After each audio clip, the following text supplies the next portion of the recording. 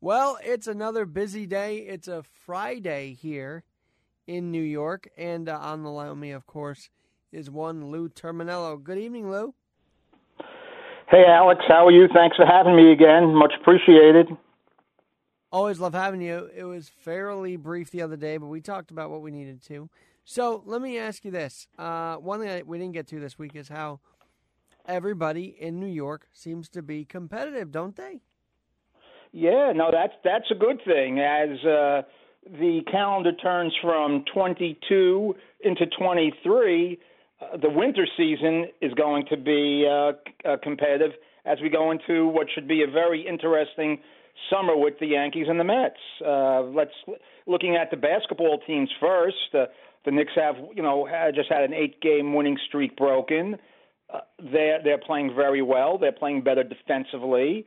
And just think, a couple of weeks ago, Thibodeau's job seemed to be on the line. There were whispers that he could be replaced, and now they've turned that around. We have to see if they're going to be consistently good going down the stretch here into the second half of the year. The Nets have won 11 out of 12 over in Brooklyn. Durant has had a spectacular year. He's just an incredible player. Kyrie, since he came back from the suspension, has been tremendous. They have a big test tonight against the Bucks. I know Kyrie had calf tightness, and he missed the game against the Warriors.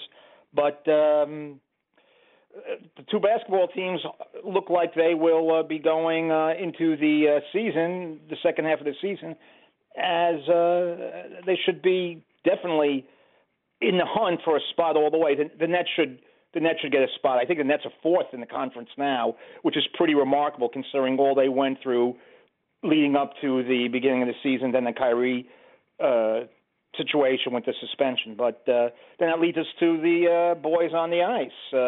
The Rangers are red hot, winning 8 out of 9. And again, about a month ago, 3 weeks ago, Gallant's job was being mentioned in hockey circles as he may be replaced because the Rangers weren't playing like they did last year, which was pretty crazy that they would even talk about Gallant being replaced.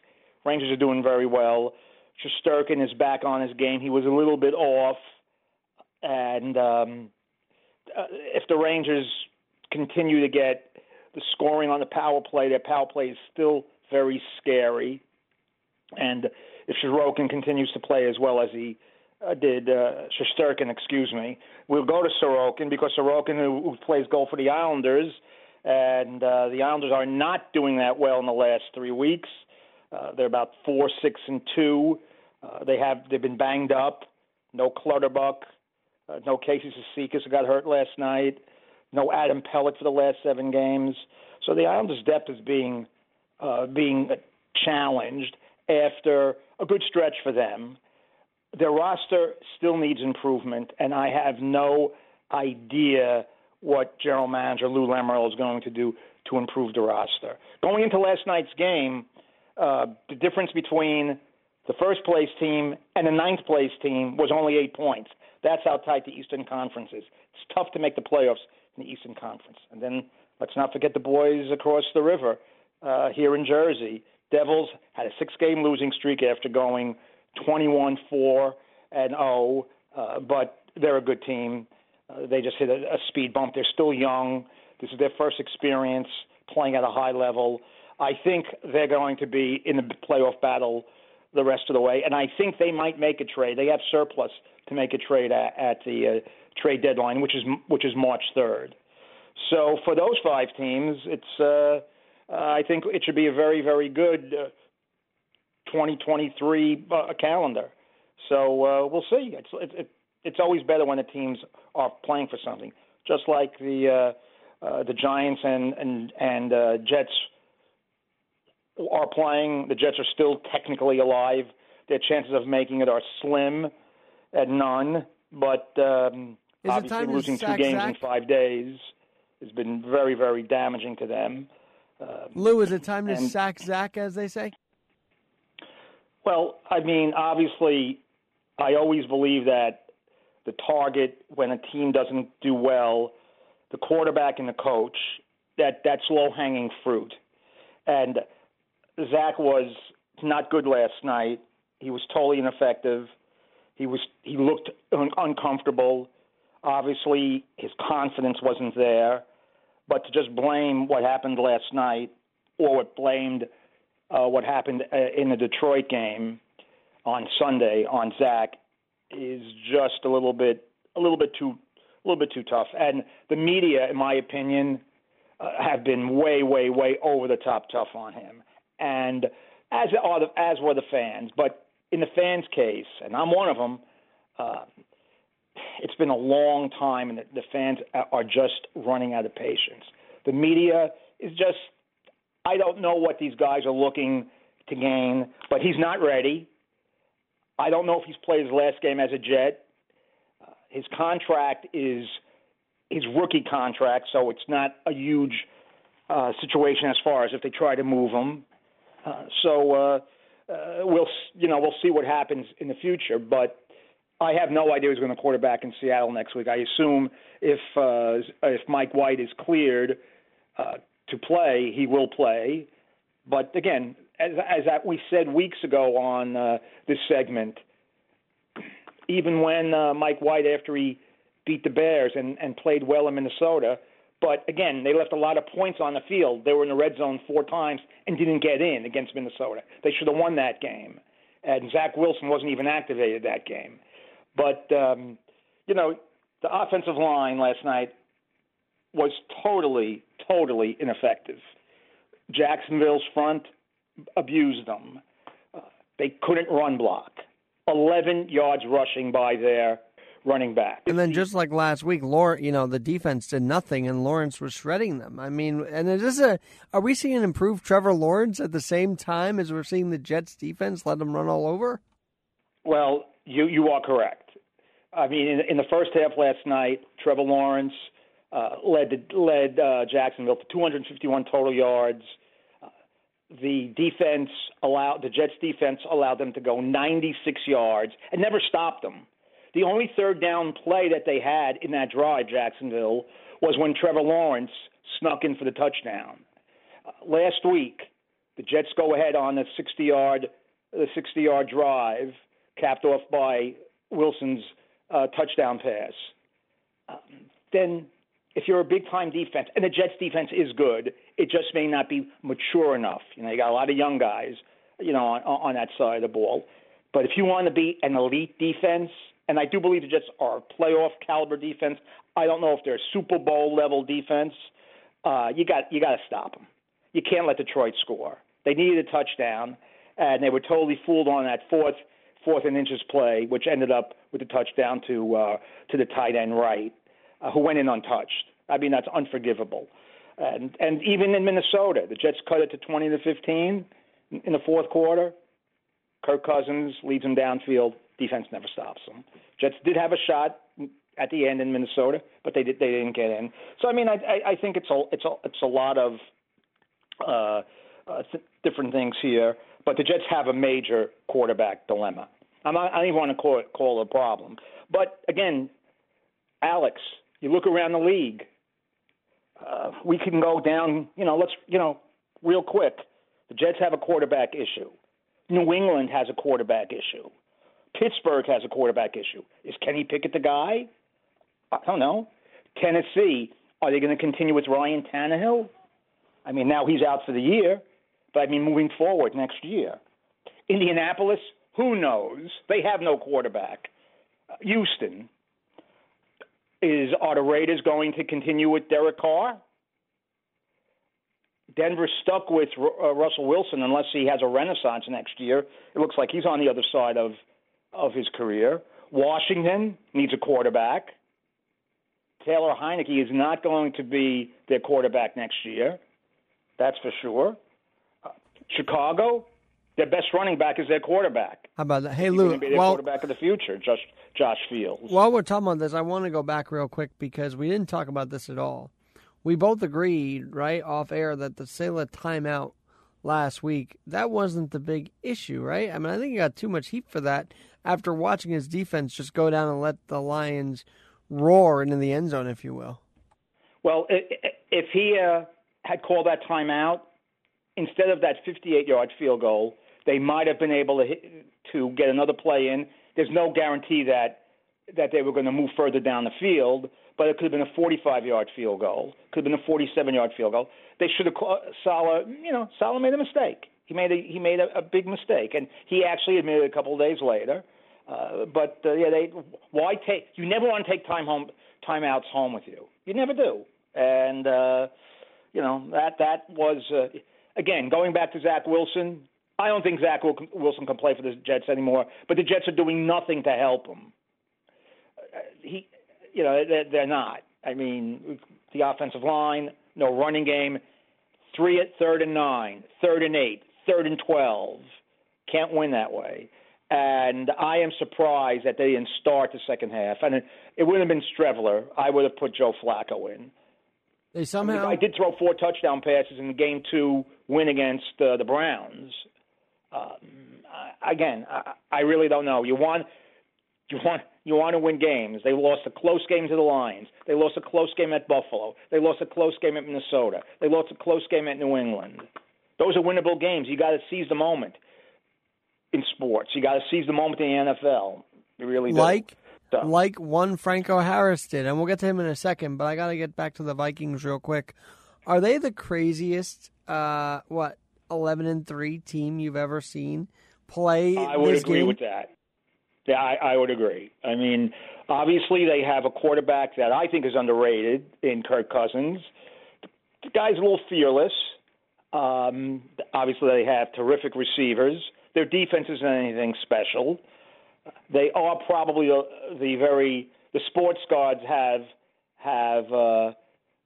blessed them. That's for sure. And the Giants are there tomorrow. Good thing they're playing indoors and not outdoors because of the terrible cold and snowy conditions in the Midwest. The Giants, I believe, can clinch a playoff spot tomorrow if they win and Washington loses.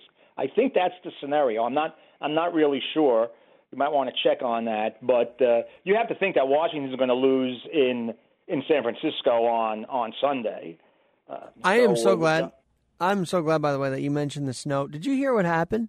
Apparently, the NFL referee, and I'm forgetting the name now, lied to the Buffalo Bills fans about being ejected from the game if they kept throwing the snowballs. That was a total lie, but it worked. It did work, yeah, that's for sure. It did work, and I'll tell you, Miami played better in the cold weather. I know it didn't snow until late in the game, but they played better in the cold weather on Saturday night than I thought. Minnesota, they've done a good job, and they'll be in the playoffs. I don't know what the matchup's going to be, but just say if the Giants play Minnesota in the playoffs, I think they could win. I really do. Giants? I do. I think the Giants can win at Minnesota, and that's a possible first-round opponent for them. Would they have to go up 40-0 at that point, or? Yeah, no. I mean, what happened to the Colts last week is just beyond belief. But Giants had. I mean, the Giants. It's going to be interesting to see how the Giants play these last 3 games, because if they clinch the playoff spot tomorrow, they're playing the Colts at home next week. Do they start resting people? I mean, Barkley looks a little tired. Running back is a tough position, and he's had some major injuries. Do they rest him next week against the Colts if they clinch tomorrow? And I don't know what the scenario is, but I think there is a realistic possibility if they win and Washington loses. There might be another scenario in there that they need, another combination. But Thibodeau played a great game last week. I mean, he lived up to his number 5 overall draft pick last Saturday night. He was strip sack, fumble, touchdown.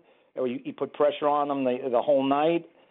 And he had missed some games, a couple games, but he hadn't come close to playing like he did last week. And if that happens, that's a big asset for them. But we'll see. But getting back to what we originally talked about, yes, it's been a good role for New York teams. Both the teams in the off season, like the Mets and the Yankees re-signing Judge, the Mets what they've done.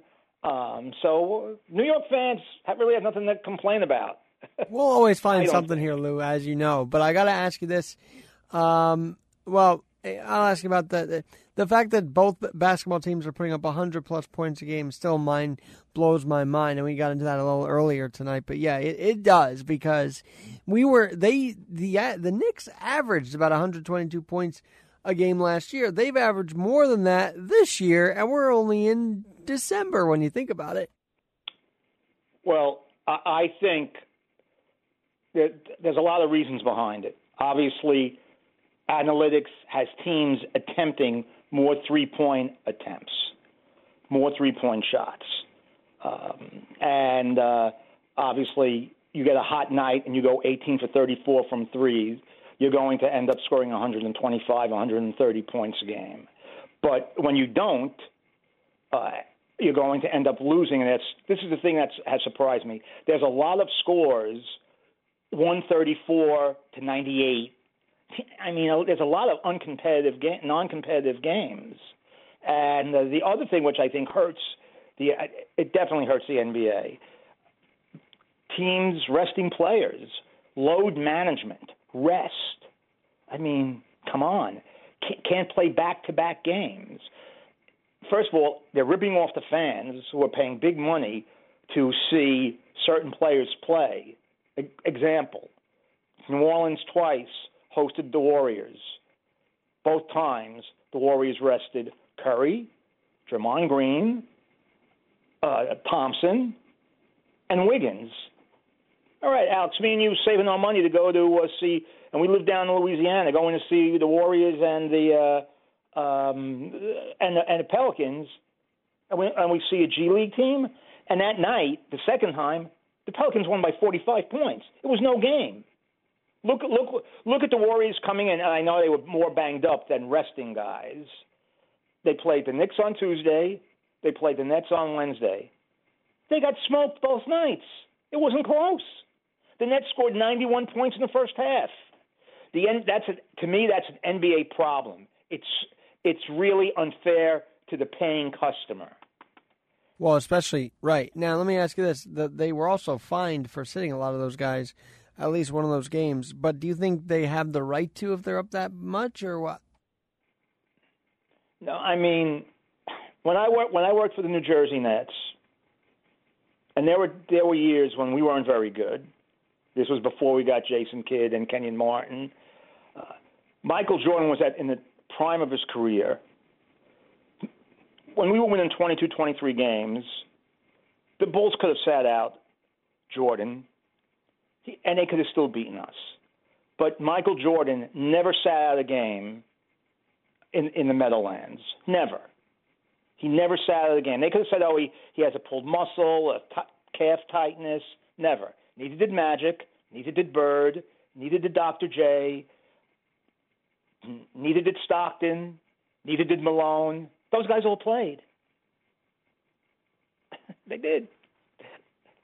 And let's face it, some of those years, those two sellouts that we had for the Bulls was important to the franchise. And they came to see Jordan. They didn't come to see Will Perdue or Craig Hodges. Well, it's interesting you say that because everybody today is wanting to sip because of the contract. We've talked about this before. It's why hockey fights aren't as prevalent. It's why the NFL is worried about guys being in different games. It's even why a guy's pulling himself out of the national title possibility here. So these guys, money's on their mind, and they know that their body makes them the money. Mm-hmm. Well, college football has a big problem with that, with players pulling themselves out of postseason games. But I can't blame the players. I mean, you tear your knee up in a postseason game, especially if it's a non-playoff situation, and you're playing in the Weed Eater Independence Bowl or whatever it's called, and you blow out your knee. and you're supposed to be a projected second or third round or even first round pick or even fifth round pick, and you don't get picked at all? I mean, it's about money. It's a big problem. All right, Lou, well, let me ask you this, because it is Franco Harris. So, for those who don't know, the sports world has had a couple of big losses. I mean, if you're old enough to remember, Toronto Maple Leafs great, and remind me his name, Lou, and Franco Harris. I mean, those are two big losses in the sports world, aren't they? Boya Salming died at the age of 71. He had ALS. He was diagnosed with ALS only about 8 or 9 months ago, when he died quickly. Ironically, 2 weeks before, 12 days before he died, he was at Maple Leaf Gardens being honored, and then I got then obviously we all got the announcement that he had passed away. Boya Salming was a trailblazer. He came over from Sweden. He's the first great European player. And you want to talk about racism? You want to talk about discrimination? He was discriminated against. He was discriminated against because he was European. And remember, in the 1975 and 1976, it wasn't like the National League we see now of skill and speed and non-violence. Yes, it's still a violent game, but they beat the crap out of Boya Salming. It was premeditated because he was Swedish, because they didn't think he was tough enough. They used slurs. They called him Chicken Swede. But he never gave up, and he ended up making the Hockey Hall of Fame, one of the great Maple Leafs of all time, a tremendous player, a very good puck handler. He did not, and if he wasn't successful, he paved the way for all the Europeans that have come into the NHL and have made the NHL a more skillful game, more than the rock'em sock'em robot type of game it was when I first started watching it. Boya Salming, great player, rest in peace, tremendous player. And now, obviously, what happened to Franco Harris this week has just been incredible. I heard him actually do a live interview the day before he died, about 4 o'clock, and he sounded great. And then I woke up on Thursday morning, and yesterday morning, and I got about 6:30. There was a breaking news that he had passed away. Great player, played for a great professional team, the Pittsburgh Steelers. Coming out of Penn State, played for a great college team. They were undefeated one year, I believe, and they didn't play for the national championship. That was in the days where the Bulls locked in different teams. But he was a tremendous player, Alex. He really was. He was drafted. He was basically considered a fullback. There's not a lot of fullbacks anymore. Jimmy Brown was a fullback. Larry Zonka was a fullback. But obviously the game has been more spread out, and it's totally different now. But 50 years ago today was one of the most iconic plays in NFL history, and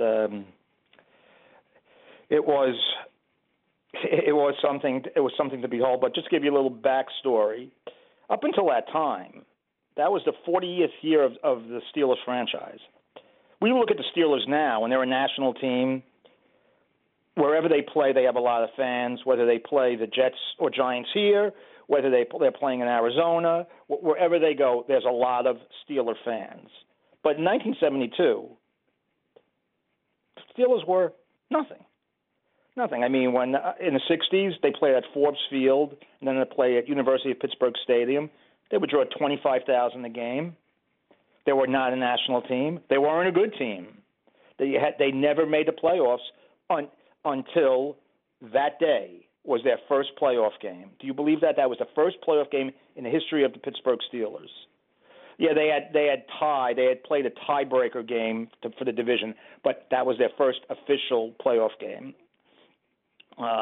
And they were winning 6-0 on a couple of field goals, and Darryl Monica was the Raiders quarterback. And he was ineffective, so they pulled him in the middle of the fourth quarter and replaced him with a guy that we knew from college. He had been an outstanding college player, but really hadn't seen the light of day with the Raiders. Ken the Snake Stabler, who's now in the Hall of Fame. Late in the game, Stabler runs about 30 yards for a touchdown to put them ahead.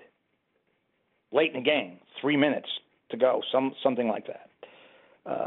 Steelers get the ball back. You know the story. They throw 3 straight passes, incomplete. Fourth down. You've seen the play.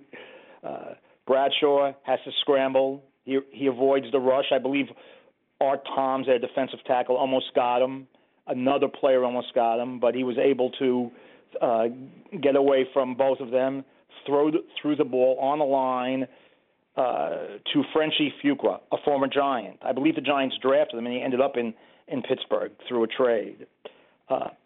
Jack Tatum from New Jersey, from Ohio State, probably the hardest hitter, over-the-line hitter.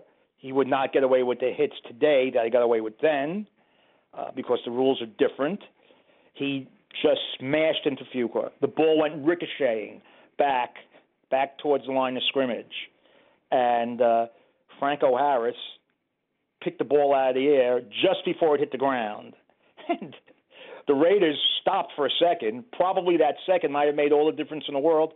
Franco Harris ran down the left sideline, beat Jimmy Warren, the last Raider to get him, a cornerback for the Raiders, into the end zone with 5 seconds to go. Nobody really knew what the heck was going on. There was a 15-minute delay. And Fred Swearigan... And there was no instant replay back then, right? There was no instant replay. But Fred Swearigan, who was the referee, didn't see it. He really didn't see it. So he got on the phone in the end zone, and we think it's never been confirmed, but we're almost sure he was talking to the head of NFL officials, Art McNally, I think back in New York. And after 15 minutes, he gave the official touchdown call, which John Madden to this day does not believe that the play was legal, because in those days, unlike now, if 2 offensive players touched the ball, the play was blown dead. So it doesn't look like Fuqua touched the ball. It looked like that Tatum rocketed the ball when he hit Fuqua. In any replay that you see. But remember, now 2 offensive players can touch the ball. Back then they could not. If an offensive player deflected a pass and another offensive player caught it, no good, incomplete, and the game would have been over. Madden, to his dying days, did not accept the officials' ruling on that play. But that play was significant for a couple of reasons. Like I said, up until that time, the Pittsburgh Steelers were just another team. The year before, they were 6-8. But that was the beginning of their dominance for the rest of the decade, and they won 4 Super Bowls. They became a national team. But now we think, the Steelers have been one of the iconic franchises. Now they are, but they weren't up until that play. They did lose the next week. A lot of people think the play is overrated because not because of what that play at that instant, but because they lost the next week to Miami, who went on to win the undefeated season and won the Super Bowl. They didn't win the Super Bowl until 2 years later. It's like Inde Chavez making that great catch in Game 7 at Shea, that spectacular catch. But the Mets lost Game 7, so nobody remembers it. And that's probably the best defensive play in baseball I've seen live in the stadium in all the games I've gone to. All right, well, I want to go back to hockey real quick because we're also seeing history happen on the ice with Alex Ovechkin chasing Gordie Howe. What record is he exactly chasing? Tell us, Lou. Okay, so Alex Ovechkin, the best goal scorer I have seen in my 50-plus years of watching hockey.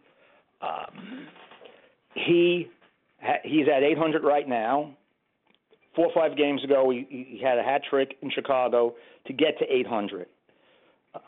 Gordie Howe's ahead of him at 801, and then Wayne Gretzky's at 894, which everybody thought was an unbreakable record because the game has changed from the 80s when it was almost like they would say the live ball era. It was the 80s in hockey was the live puck era. Then we went into the dead puck era, and now we're in the middle of the road puck era. So he's one away from tying the all-time great Gordie Howe. Obviously, he's going to do that. I think he's going to pass Gretzky, probably in 3 years if he stays healthy, unless he has a career-ending injury. He's an incredible physical specimen.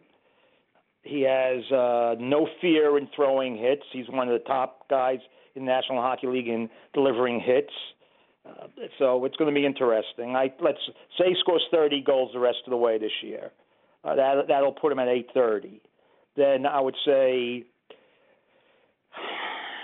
probably needs 2 more seasons to do it. I think he's going to do it. I think he's going to hit 900 unless he has a major injury. He scored the most goals on the road. He has scored in NHL history. He scored the most power play goals in NHL history. You know he's going to do it. As far as where he's going to be on the ice for the power play at the top of the left circle, and he still scores.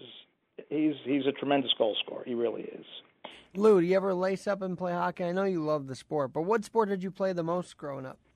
Basketball, and I wasn't very good at it, but that was the one I played the most. Very cool. Well, I know basketball is a pastime of yours. All right. Well, you know what today is? It's the Feztivus.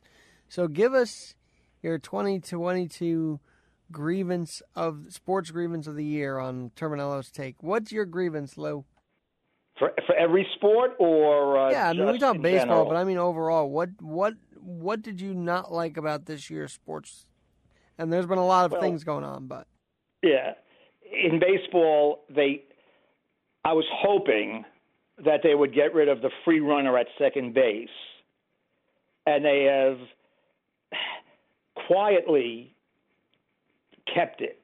They didn't come out. I talked about different rules, the shift, and things like that. But the free runner at second base, which they said was only because of COVID, is now sticking. I don't like it. So that's my grievance in baseball. My grievance in football, just way too many inconsistent officials. I mean, what's pass interference in one game is not in the other.